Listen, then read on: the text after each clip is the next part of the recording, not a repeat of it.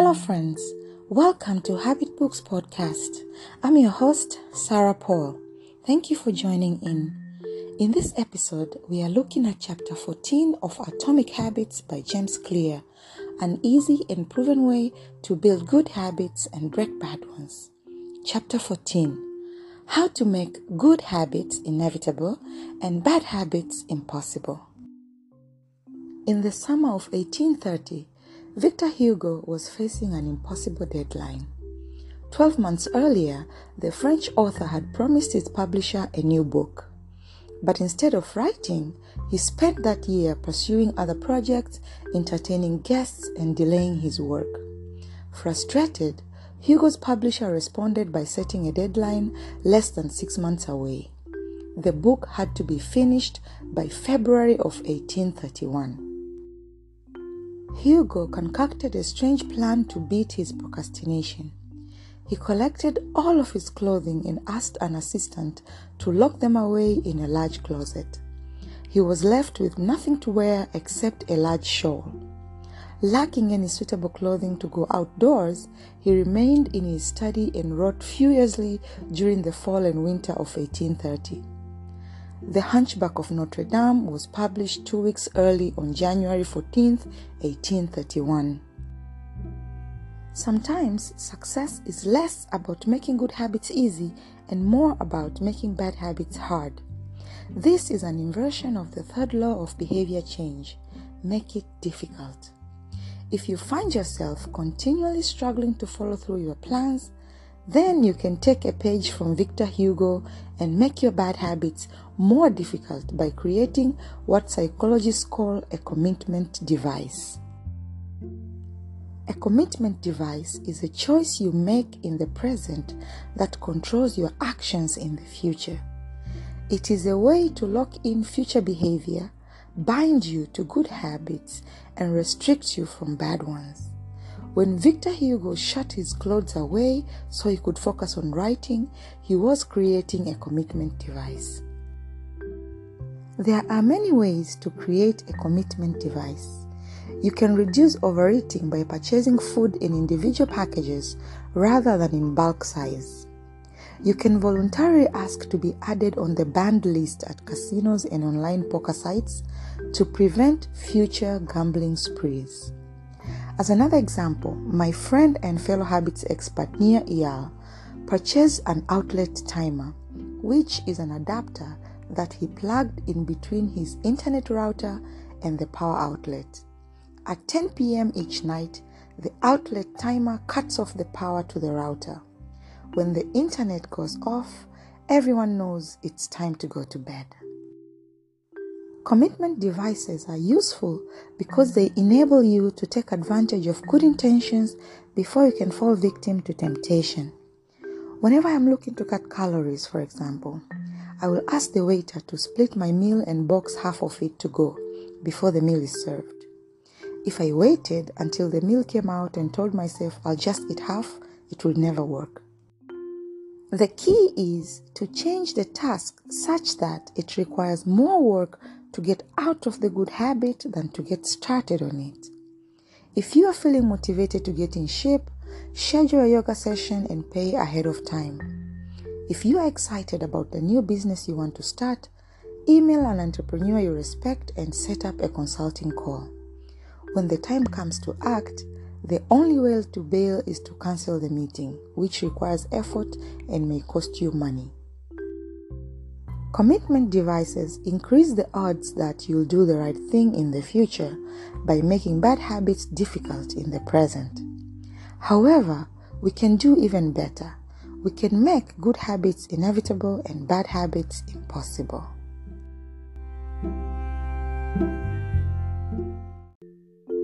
How to automate a habit and never think about it again. John Henry Patterson was born in Dayton, Ohio in 1844.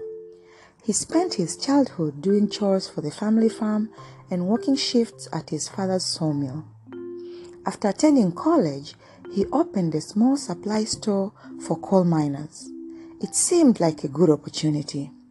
The store faced little competitions and enjoyed a steady stream of customers, but still struggled to make money. That was when Patterson discovered his employees were stealing from him. In the mid-1800s, employee theft was a common problem. Receipts were kept in an open drawer and could easily be altered or discarded. There were no video cameras to review behavior and no software to track transactions. Unless you were willing to hover your employees every minute of the day or to manage all transactions yourself, it was difficult to prevent theft. As Patterson mulled over his predicament, he came across an advertisement for a new invention called Ritty's Incorruptible Cashier. Designed by a fellow Dayton resident, James Ritty, it was the first cash register. The machine automatically locked the cash and receipts inside after each transaction. Patterson bought 2 for $50 each. Employee theft at his store vanished overnight.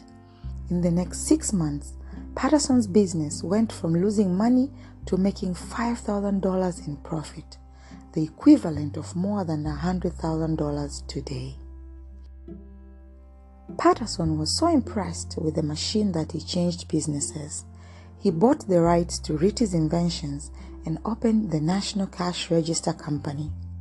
10 years later, National Cash Register had over 1,000 employees and was on its way to becoming one of the most successful businesses of its time. The best way to break a bad habit is to make it impractical to do. Increase the friction until you don't even have the option to act. The brilliance of the cash register was that it automated ethical behavior by making stealing practically impossible.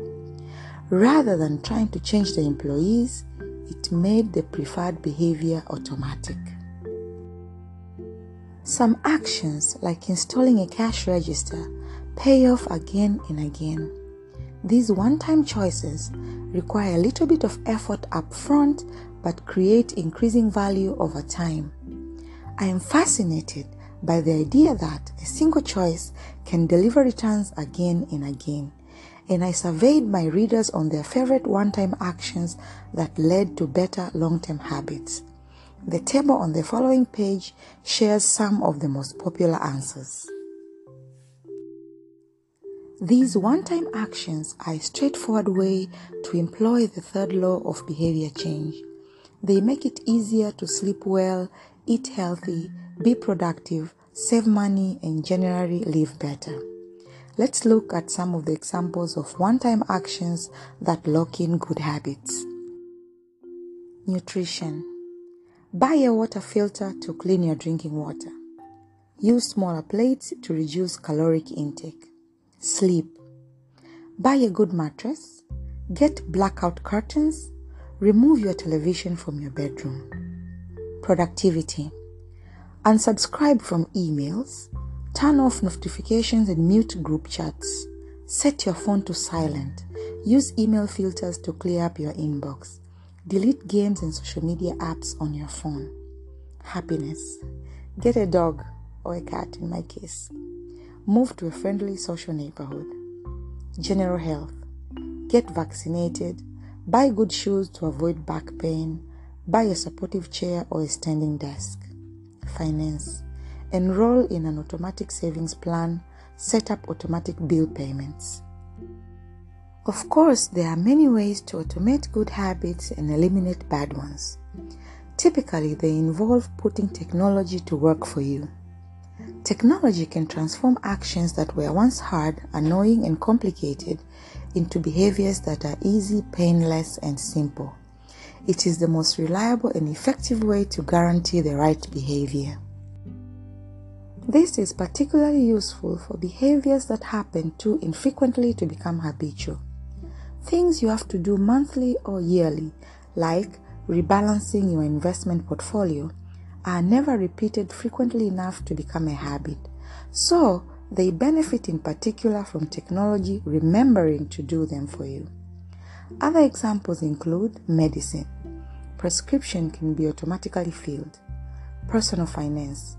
Employees can save for retirement with an automatic wage deduction. cooking. Meal delivery services can do your grocery shopping. Productivity. Social media browsing can be cut off with a website blocker. When you automate as much of your life as possible, you can spend your effort on the task machines cannot do yet. Each habit that we hand over to the authority of technology frees up time and energy to pour into the next stage of growth. As mathematician and philosopher Alfred North Whitehead wrote, civilization advances by extending the number of operations we can perform without thinking about them. Technology creates a level of convenience that enables you to act on your smallest whims and desires. At the mere suggestion of hunger, you can have food delivered to your door. At the slightest hint of boredom, you can get lost in the vast expanse of social media. When the effort required to act on your desire becomes effectively zero, you can find yourself slipping into whatever impulse arises at the moment. The downside of automation is that we can find ourselves jumping from easy task to easy task without making time for more difficult but ultimately more rewarding work. I often find myself gravitating towards social media during any downtime. If I feel bored for just a fraction of a second, I reach for my phone. It's easy to write off these minor distractions as just taking a break, but over time they can accumulate into a serious issue.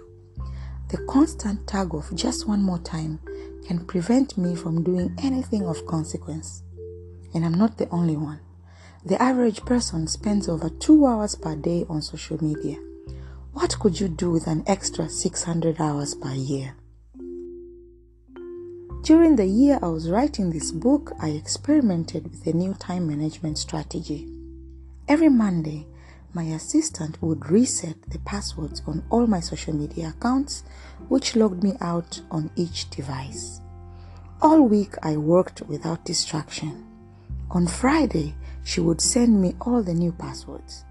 I had the entire weekend to enjoy what social media had to offer until Monday morning when she would do it again. One of the biggest surprises was how quickly I adapted.